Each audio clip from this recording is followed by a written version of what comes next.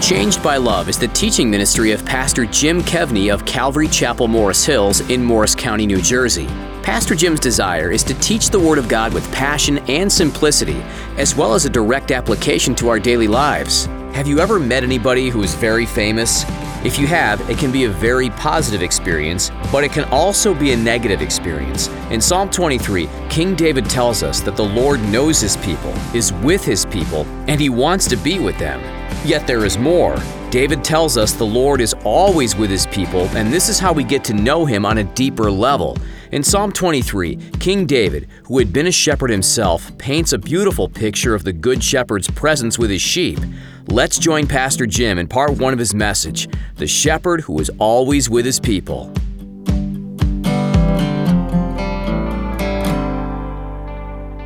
Having been an entrepreneur for many, many years, I have been particularly impressed with certain CEOs, chief executive officers of companies.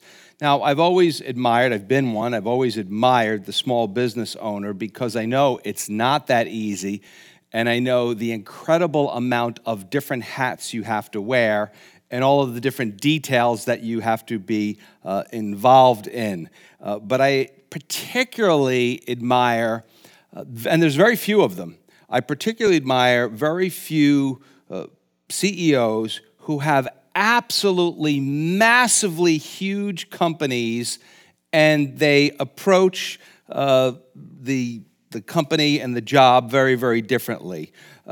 To be fair, so we don't compare, they have incredible staffs that allow them to spend time outside of the office and doing what they do, which is what I admire them for. Two such men, I'm just going to only name two, I'm sure there's lots more. One was Sam Walton, the founder of Walmart, and the other was Jim Senegal, the former CEO of Costco. Now, I'll tell you this about Senegal. The guy was a beast, and you'll know what I'm talking about in a second. But if you work at a huge company, or you ever worked at a huge company, it would be very, very rare that you would meet the CEO. Especially if it was a national company or a worldwide company, that would be very, very rare. My father worked for the phone company for 46 years, and he actually had the occasion to meet the CEO of AT&T. The only reason is that Muhammad Ali and Joe Frazier had a fight. They actually had two in Madison Square Garden back in the 70s. And back then, they used to do everything with cable lines, and the phone company owned all of the cable lines. So he would fly in to do these press conferences, and my dad was in charge of that, so he was the technical assistant. So he happened to meet the chairman of AT&T, which is now, that part of it's now known as Verizon. But if you worked at Walmart in the early years, or at Costco even up to 10 years ago, chances are that you met the CEO. I said earlier that Jim Senegal was a beast. That guy would be known to visit some days between 10 and 12 different Costcos meeting people. I remember years ago I was in Costco, probably about 15 years ago, and I had read an article about him, and I said to the woman at the checkout counter, I said, "Did you ever meet Jim Senegal? Did you ever meet the CEO?" She goes, "Oh, many times. He comes here fairly often." And I'm like, "Really?" She goes, "Oh, yeah, he just flies in, visits all the Costcos in the surrounding area, and then goes home. Nice guy, talks to all of us." Now, some of you are saying, "Pastor Jim, what in the world does that have to do with Psalm 23? And last week we said it was one of the most beloved of all the Psalms. It has to do with the God of the universe, who is even bigger than a CEO, the God of the universe personally being with His people, and that all of His people actually meet God, and not only just meet Him, but know Him personally. And there's even more. Something that no CEO could ever do, and it's the title of our message tonight, is The Shepherd Who is Always with His People. Well, let's go back to the beginning, Psalm 23. We covered verses 1 through 3 last week. It says a Psalm of David, and we saw that David began with the Lord and telling us that he was his personal protector and provider. Verse 1, very famous verse, "The Lord is my shepherd, I shall not want." Then we saw pictures from David of what the Lord, a good shepherd, does. And David, having been a shepherd, knew what a good shepherd did. Things like care and rest and guidance were important for the good of the flock. So he said in verse 2 and 3, "He makes me lie down in green pastures." Remember, we said that you only have to do that if you were at peace. Sheep are very, very skittish. And then those three important words, "He leads me beside the still waters." Verse 3, "He restores my soul." Once again, he leads me in the paths of righteousness for his name's sake. Tonight's verse goes like this: "Yea, though I walk through the valley of the shadow of death." Some of your versions say, "Though I walk through the darkest valley, I will fear no evil." And in the Hebrew psalm, the dead center of the psalm are these words, "For you are with me." So I think that's what the real point of the psalm is. That's the centerpiece, if you will. And then he says, "Your rod and your staff, they comfort me." So like life, human life, David takes us on a journey. He moves us from the refreshing still waters, the pasture in which you're lying down and everything is nice and calm and peaceful. Some of you are like, "Oh, that sounds really good right about now." I guess for a lot of us, we picture ourselves on a beach and not having to go back to work for a couple weeks or something like that. But he takes us from the still waters to the dangers of life. He takes us from the still waters to a place of danger. And when you're a shepherd, you have to move the flock. You have to exercise them. If they eat the whole field up, you got to move them to another field. There may be no water there anymore. You got to move them to a place where there's more water. And when you would move the flock, you would often, in a mountainous area like they were living in a mountainous area, you would often have to pass through a bunch of ravines. And the ravines would lead you down into a valley, sort of like in between the rocks you'd be walking. And it was often very, very dark down there. Now, to get in and out of these ravines, you had to go on these kind of narrow paths, on these narrow cliffs. And so you'd be, you're kind of walking along the side. If you're driven on a road with a guardrail, and you're like, oh, there's no guardrail, and you're like looking down, you're like, whoa, I don't really like this. That's what they would be doing. Again, it could be dark, but there would also be along the pathways and down in the ravines, there would be caves. There would be large rocks.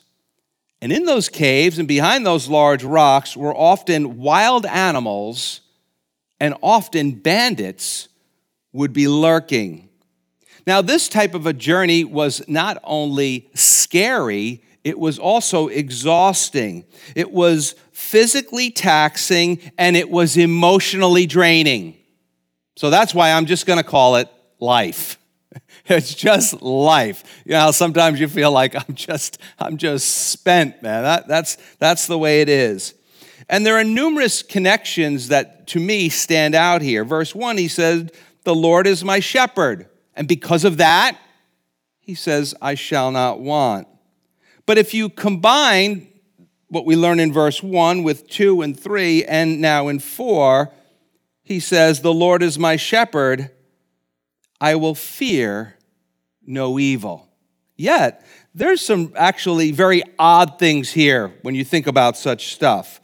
One is, why does David say, "Though I walk through the valley of the shadow of death"? Let me just ask you a question. If you were in the valley of the shadow of death, would you walk? Way back many years ago when I went to college in New Jersey, and I lived in Long Island, and before New York City was, it used to be really bad, I would take the train into Times Square, and then I'd have to walk down to Penn Station. I guess it was 7th or 8th Avenue I would have to walk down. And on each side, it was only about an 8-block walk. you would be accosted by drug dealers, prostitutes, pimps, muggers, all kinds of stuff. And it would be funny because you could tell who all the college students were. Number one, they'd have the big bag of laundry that they would have over their shoulder, bringing it home to mom. But we would walk down the center of the street. And the cops would just wave at us like, keep going, kid, I don't want to do the paperwork or something like that. And we didn't walk. We were moving at quite a clip, yet he says he walks through the valley of the shadow of death. But why walk? Why not run? There seems to be a calm that he has. And what is that calm? For, or because, he says to the Lord, you are with me. Now, verse 4, although it might seem dark and gloomy to us, it's not as dark and gloomy as we might think. It's actually a lot more personal than verses 1 through 3. In verses 1 through 3, David was telling us about his God. He is my shepherd. He makes me lie down. He leads me beside still waters. He restores my soul. He leads me in the path of righteousness. So he's telling us about his God and what his God does for him. But when he comes here to this verse, he's no longer telling us about God and their relationship. He turns to the shepherd and he speaks to him directly. He's no longer talking about God. He's talking to God. And he says, I will fear no evil, for you are with me. You see, believe it or not, it seems, and this might seem very strange to us, it seems strange to me, that fear and trouble and danger in the valley actually drives David closer to the Lord and actually brings him, and he's aware of it, maybe after the fact, but he's aware of the fact that it not only drives him closer, but it drives him into a more intimate and deeper and more connected relationship with God. And so the Lord is always with his people. We covered that in Matthew's gospel. Jesus said, I will never leave you nor forsake you. Oh, lo, I am always with you. But when we are walking with the Lord, we really especially sense it and experience it in the valley of the shadow of death, in the darkest valleys of our lives. Why? Well, one is desperation. Also, I think it goes back to what's something that's easily missed, the phrase in verse 2 and verse 3, he leads me. He leads me. Specifically, David said in verse 3, he leads me in the paths, plural, of righteousness for his name's sake. He leads me for his name's sake, for his glory and for his honor. Now, this is not going to explain it all to you, and it's not going to explain it all to me, but this actually, to me, as a follower of Jesus, as a Christ follower, explains to me and tells me a lot about suffering.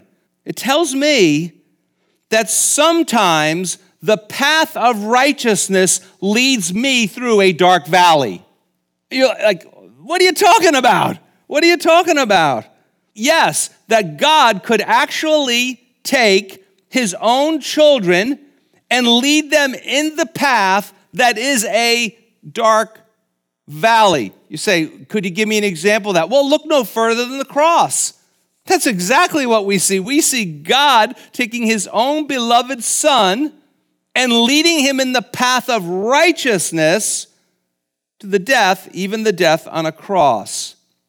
Now, this is one thing we do a lot as followers of Jesus, and I understand why. If you're not a follower of Jesus, thanks for coming. And people don't even get this. I mean, a lot of people who are followers of Jesus don't get this. And so we can't explain suffering. We try to, but we can't. Maybe we should try to explain good, and then maybe suffering will make a little bit more sense, but that's another subject for another day. And a lot of times, followers of Jesus make excuses for suffering.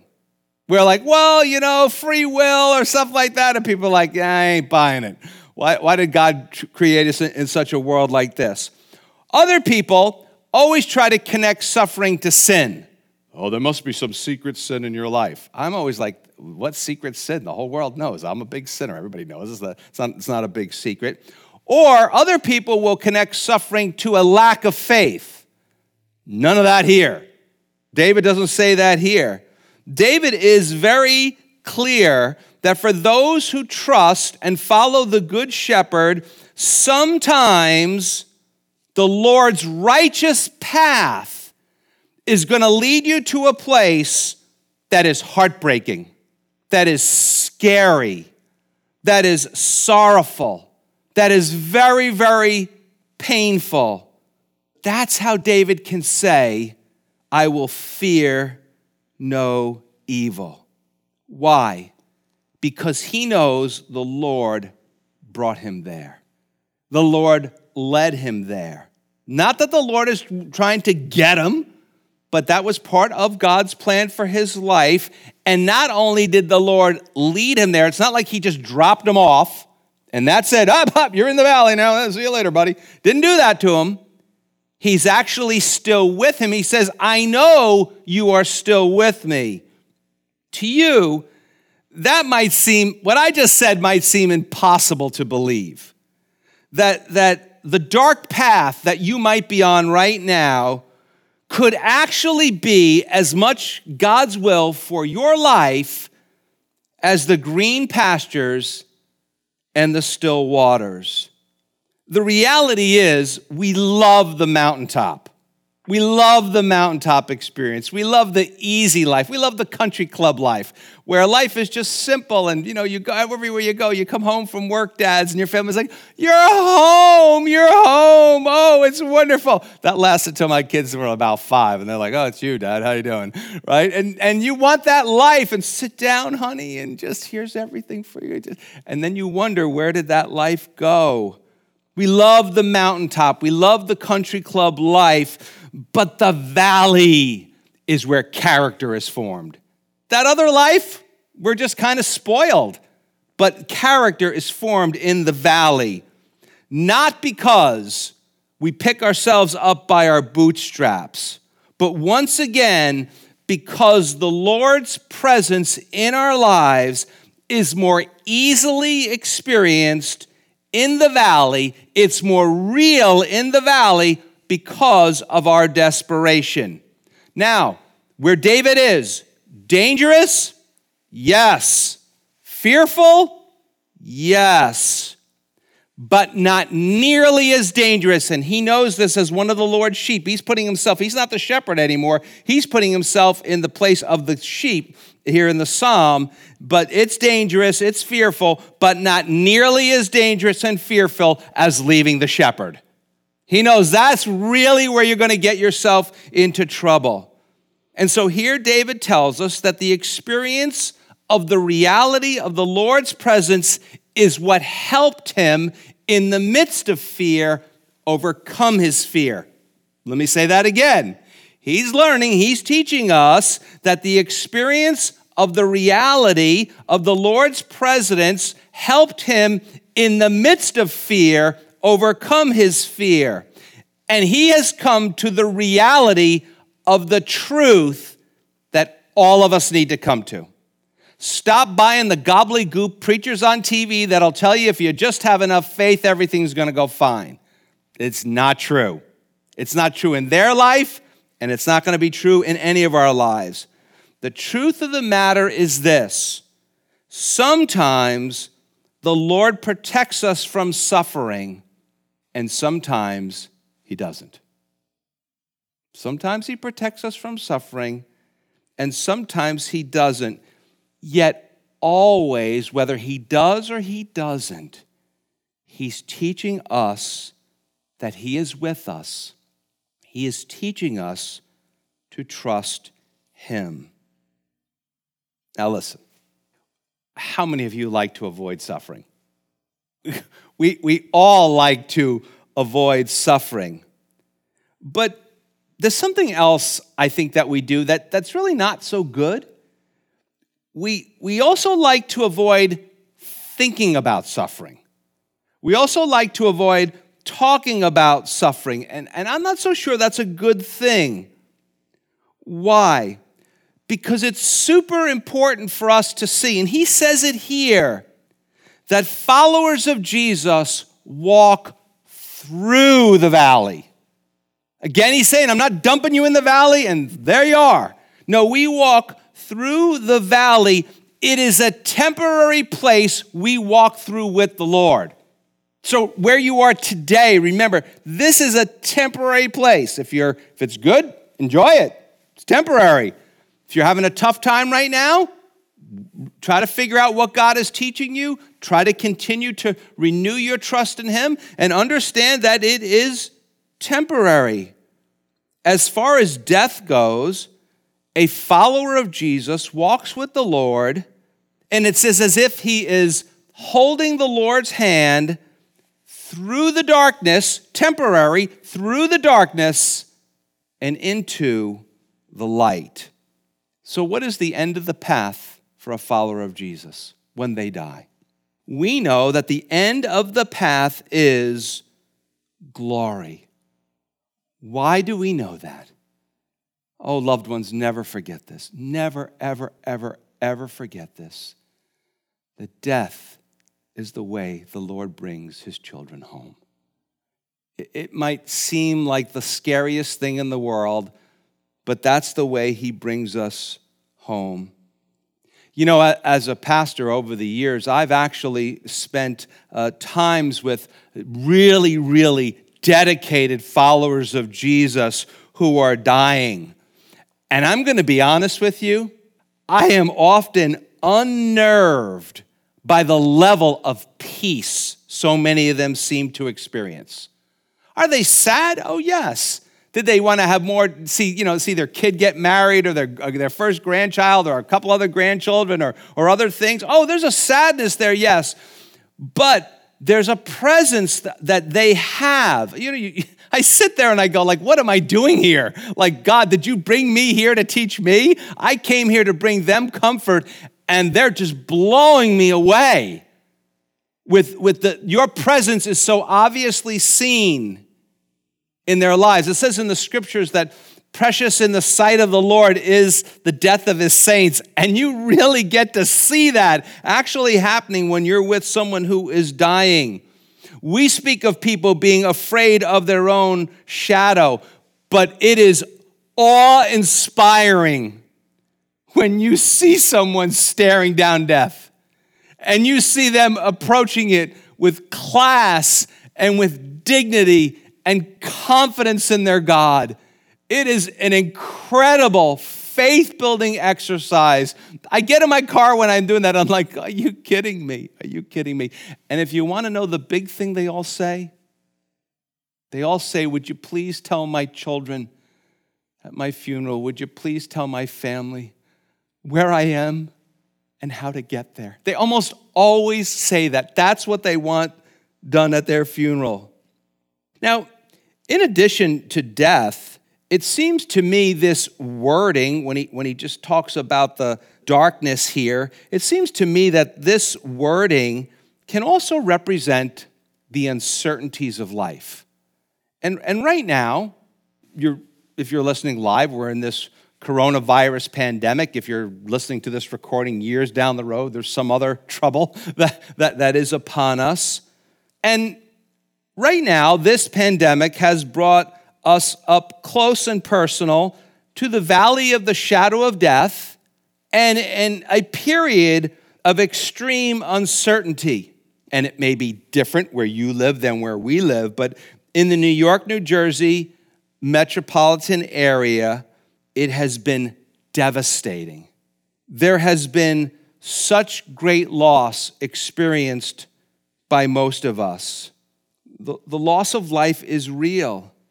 And the inability for people to grieve has been so sad. You know, the stories of like, well, we got to talk to them on the phone, or, you know, maybe we just saw them being wheeled into the ambulance and we were a distance away. That was the last we got. Remember I said that I was with my dad and I sang this psalm to him when he died in my arms, and that was one of the greatest moments of my life. It's one of the saddest, but one of the greatest.